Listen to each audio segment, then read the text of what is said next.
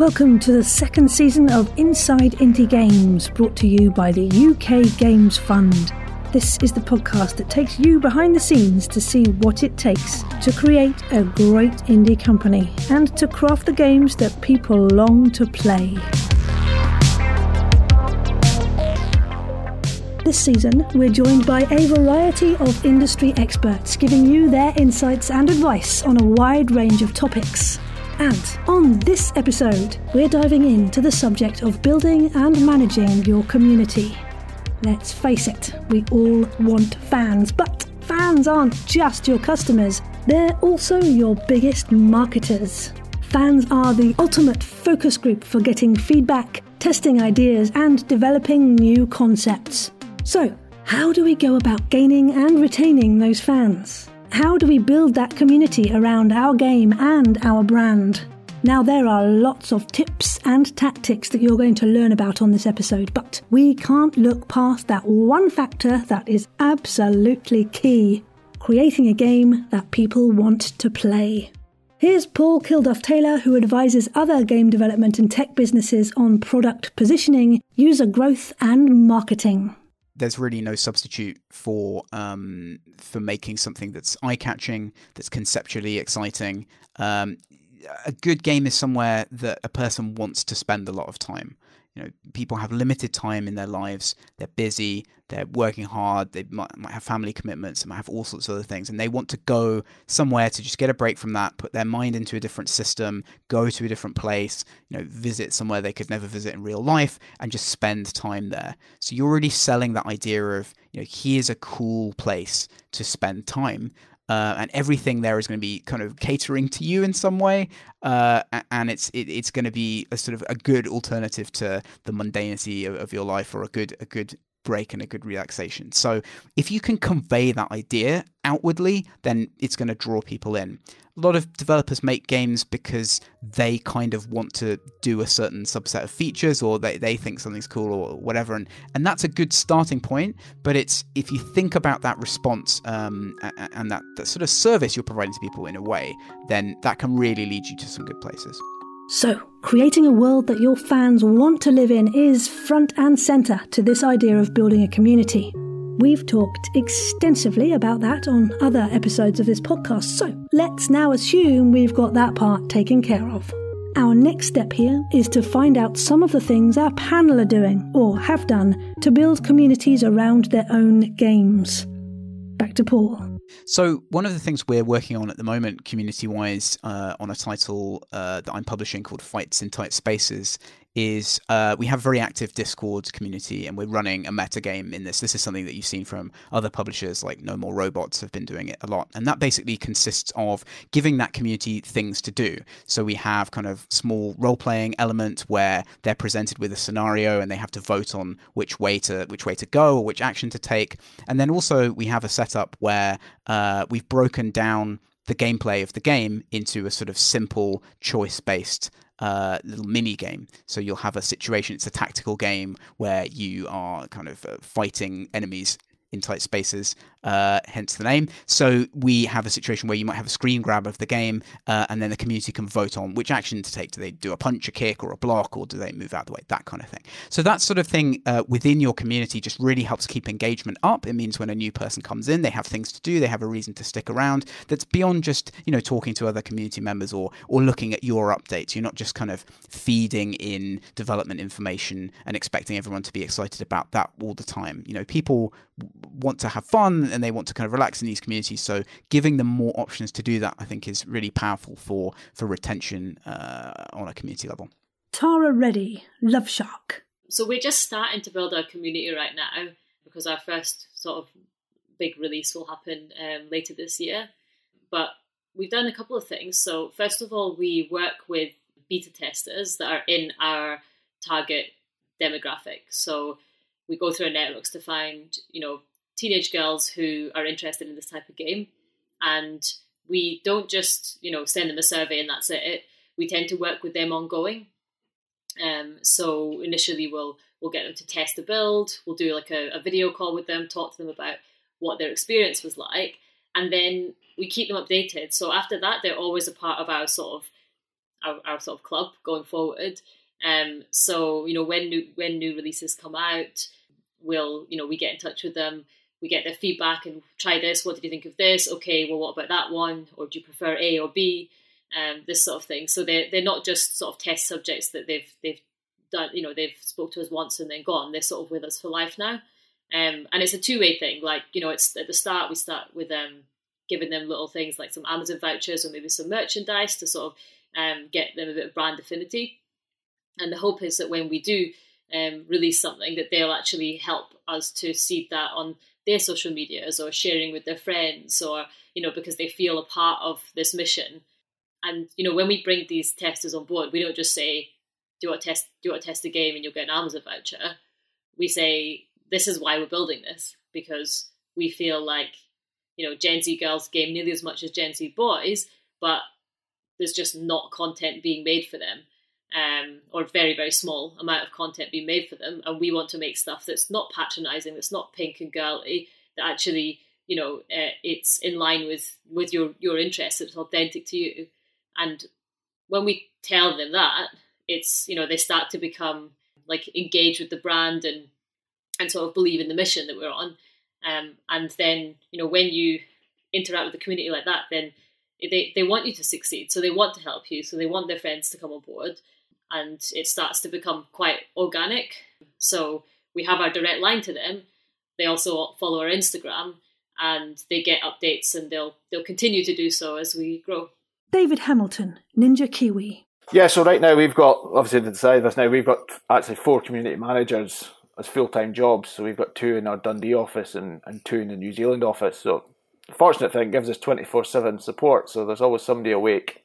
That's the beauty of having an office in New Zealand, I suppose, but not when I need to go over there with 32 hours travel. But we use the Discord servers, you name it. We've got our community team out there. One rule that we made was always respond to an email. Doesn't matter if they're swearing at you or anything, or telling your game's rubbish. Just reply to them, because most of the time they don't expect the replies, and these are the guys that will stay with you and play your next games because they know that they're going to get great customer service. So, yeah, I mean, nowadays it's easier for us because of the size of our community. But in the early days, I tried everything. For Baby Grow, I set up fake accounts on mummy forums and pretended I was a mummy and talked about my baby that I never obviously had, and then just dropped it in there that they have you checked out this latest game. I mean, fundamentally, the players, with no players, you don't get any sales. So you do need to kind of make this community and make your community grow. Stephanie Warwick, Jolly Good Games. We were in production for Starbid for a long time because we didn't have any funding, and as I said before, it was a bit of a passion project. I think the first time we made a big sort of noise with it was at Pocket Gamer Connect, and I think we came 3rd in the big indie pitch, so we were on cloud 9.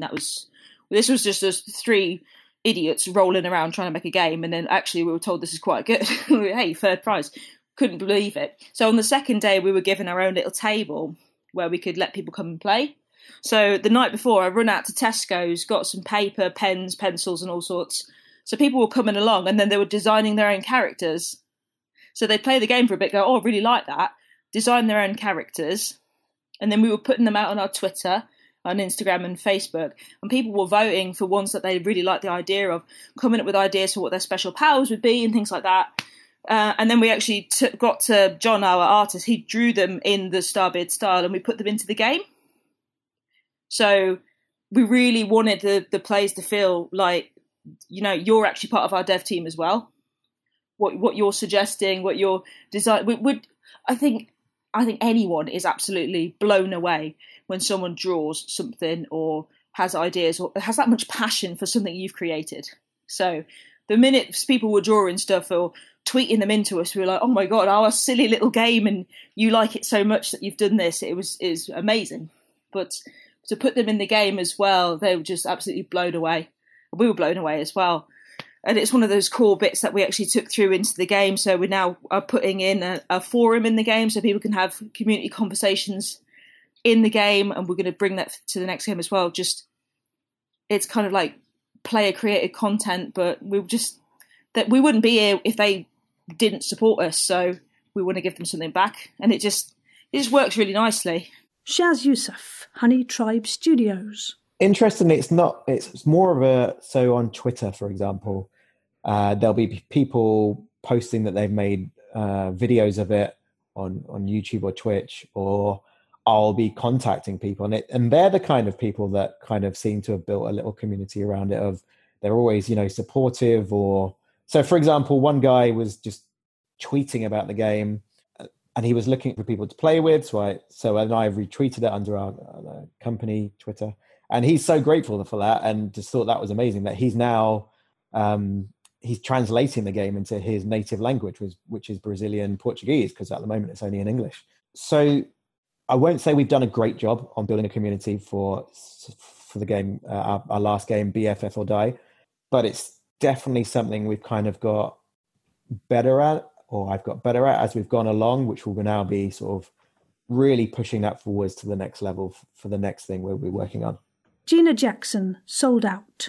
We're doing all sorts of different stuff to work with our community. At the moment, we've just launched a whole cookbook around Radical Rabbit Stew, which has been really good fun. We've had recipes sent in. We've created a whole cookbook that's now going out, mainly because this game is obviously about space chefs and rabbits, but it's just something that's fun and people have really got involved with. But I think there's huge stuff that's shifted during this coronavirus crisis. We've seen a lot of conferences go online. We've seen more and more digital events. We're seeing more games coming through that wouldn't maybe have come through an E3 or a GDC and wouldn't have broken through. And certainly from our side, we're seeing massive impacts on wish lists, on games that maybe we wouldn't have had the budget to put on a stand at E3, because that's a huge investment. But now we've got an interesting system, and I'm really hoping that in the future we're going to see more and more stuff online with bloggers. So good games are coming through as much as games with big budgets. It's common to look at the thriving communities based around long-established games and companies and then wonder why your own endeavours haven't got anywhere near that level of engagement. But, as we covered on the last episode, there is no such thing as overnight success. And there's definitely a degree of patience required here. Here's David Hamilton of Ninja Kiwi.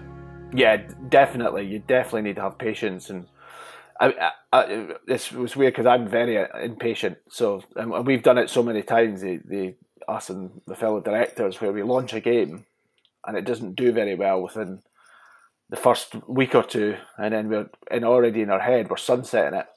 And really, we've built the radio. We just need to tune it to find the station. So, yeah, definitely, whether it's your product or your community, you're not going to get that from the get-go. Again, it's like the snowball. You're not going to be able to just make this massive snowball. You've got to start it up and roll it down as it gets bigger and bigger. And then one of these things is it'll get easier the bigger it gets. So it's just that wee bit to get it rolling itself is the issue. Yeah, it's really tough, and you do feel like you're screaming into the void at first because you're like, oh my god, I've made this GIF.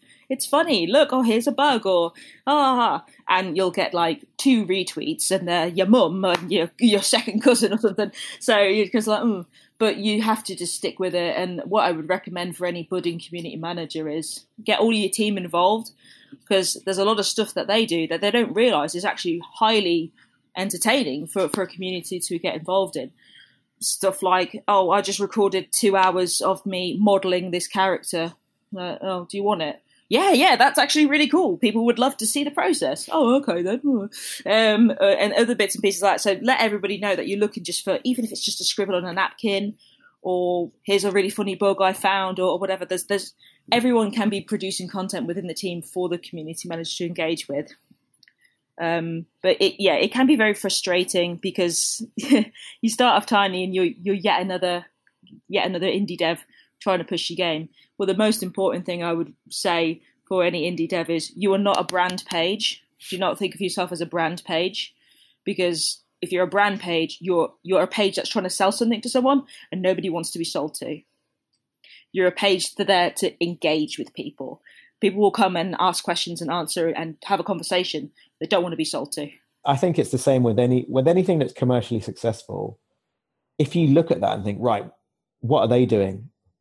You might be missing a trick there, because you might want to think, what have they been doing for the past 5 or 10 years as they built up to that point?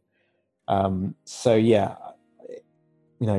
building anything of value is going to take time. So I think, every indie's dream is like they're going to make something and they're going to put it out and it's going to be this instant success. And that's very rarely the case. So the slow and steady build is that's how it's going to be for most people or most companies.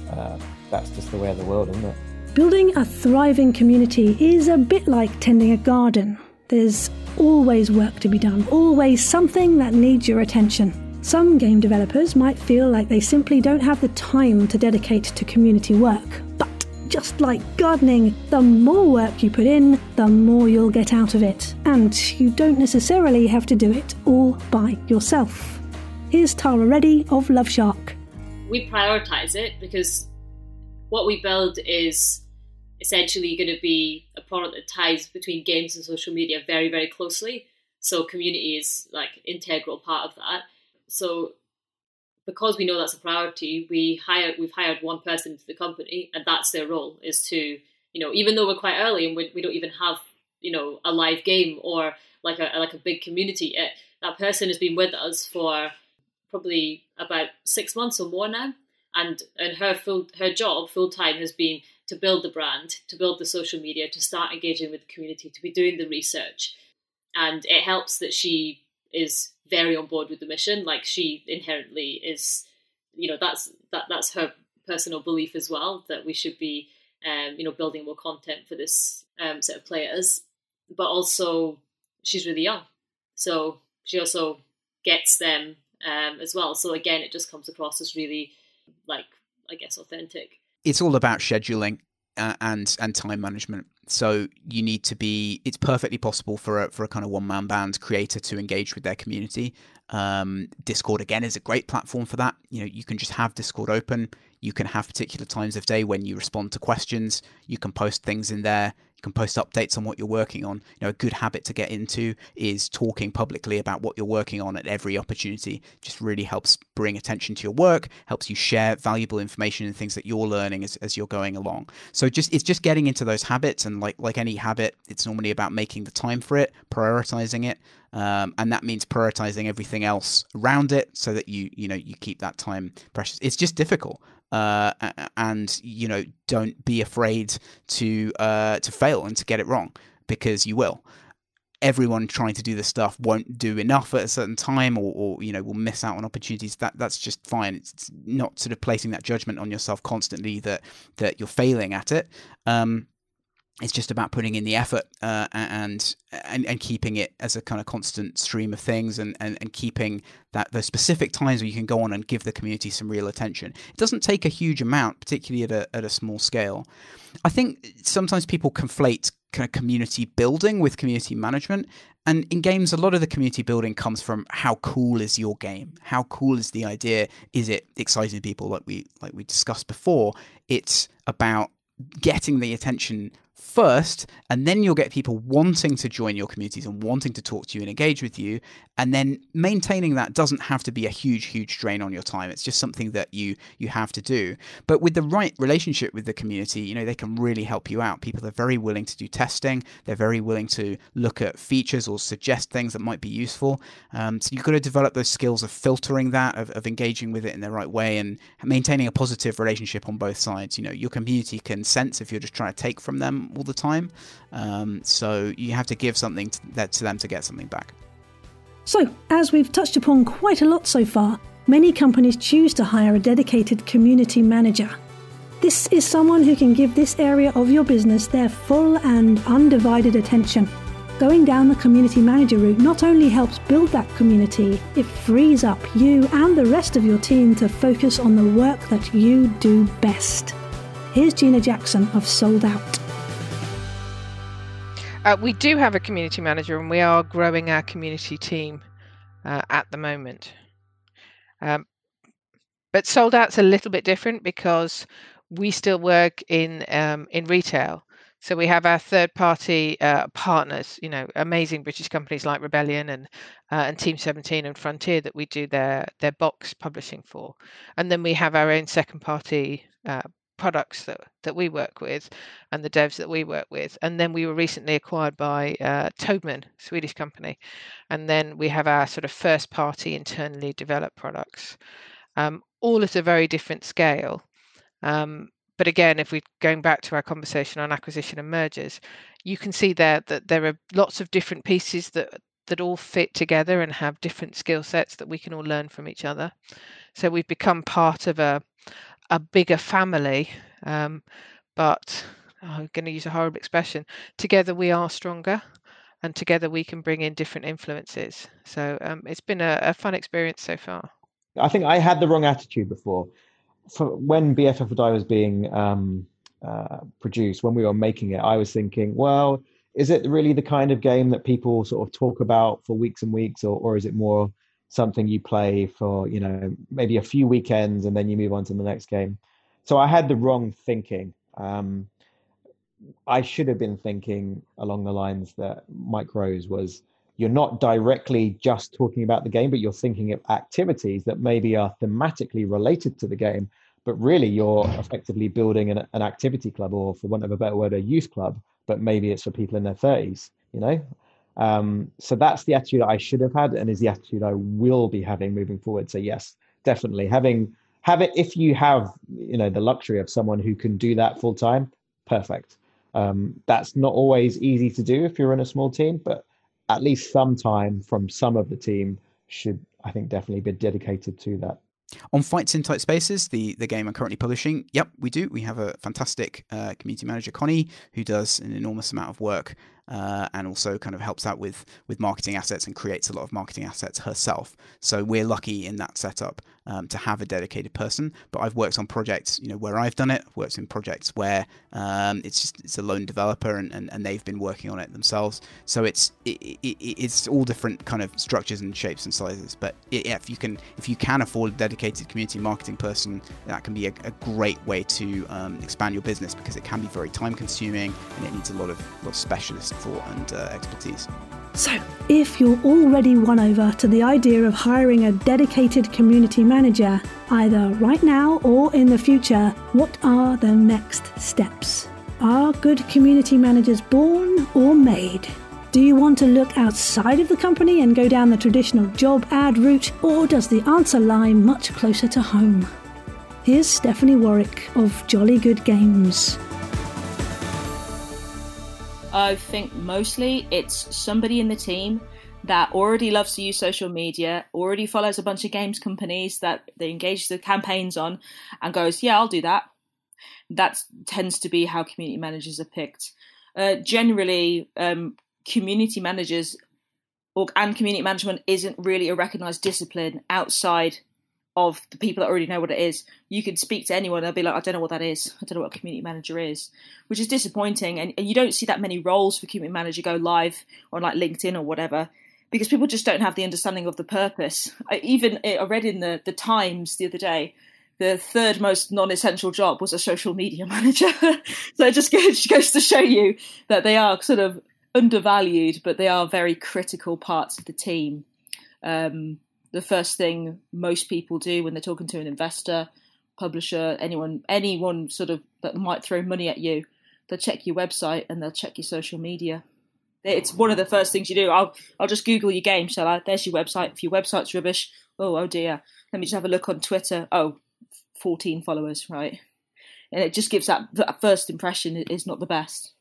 So community management and marketing is being recognized more as a specific discipline in games now. One thing you do find is that companies will often try and hire a generalized marketing person who does PR, community management, paid marketing, content production, and that can be pretty demanding. It's quite rare that someone can have skills right across those things. I mean, people do, but it can be a role where there's excessive demands placed on an individual. So you have to be a bit careful with that. But yeah, no, it can come from within the company as well. Certainly very small companies, it's normally a job that perhaps can be shared among different developers or one person in particular who might also have a technical role will take that on. At Mode 7, I used to do all the music and audio for our games, as well as business development and marketing. So I had a technical creative role and a sort of outward facing role, whereas my business partner was the kind of designer and programmer, and he did the financial side and sort of some of the business admin. So we sort of split up the business functions and creative and development functions. Can work very well. So there's different ways that you can do it. Yeah, I think it's a really hard one because obviously they're kind of going to be the face of your brand and your company, or the voice of your brand. So this person we actually knew for a while. We'd worked with them previously, so we had a really good understanding of what they were about and what their work was like. So that was almost quite straightforward. But I think in general, finding a community manager, I think the best way is through community. So I actually helped a friend who has a game company to start looking for a community manager recently, because I really understand her company, what she's doing, and it resonates with me. So it was easy for me to find a number of people in my community that it resonated with them, and then put them forward. So I think it sounds like a bit weird, but because community managers are so much about community, finding them through that medium, I think it makes sense, probably more so than putting an ad online. But yeah, it can be difficult because if you don't have a big network, then it's really hard to find people through community. When we started the company, we didn't really know barely anyone in games. Now it's 2 years later and it's starting to get a bit easier. We have more people we can hit up on. But yeah, it's definitely a challenge. And I think the best people do come through referral usually. Thanks for listening to this episode of Inside Indie Games, brought to you by the UK Games Fund. A big thanks also to our contributors, Gina, Shaz, Paul, Tara, David and Stephanie. We'll be hearing more from them throughout this season, and you'll find links to their work in the episode show notes. Be sure to hit subscribe on your podcast listening app of choice. That way you'll never miss an episode, as new ones will be delivered to you automatically the moment they're published. And for all previous episodes, as well as subscribe links, head on over to ukgamesfund.com/podcasts. That's ukgamesfund.com/podcasts.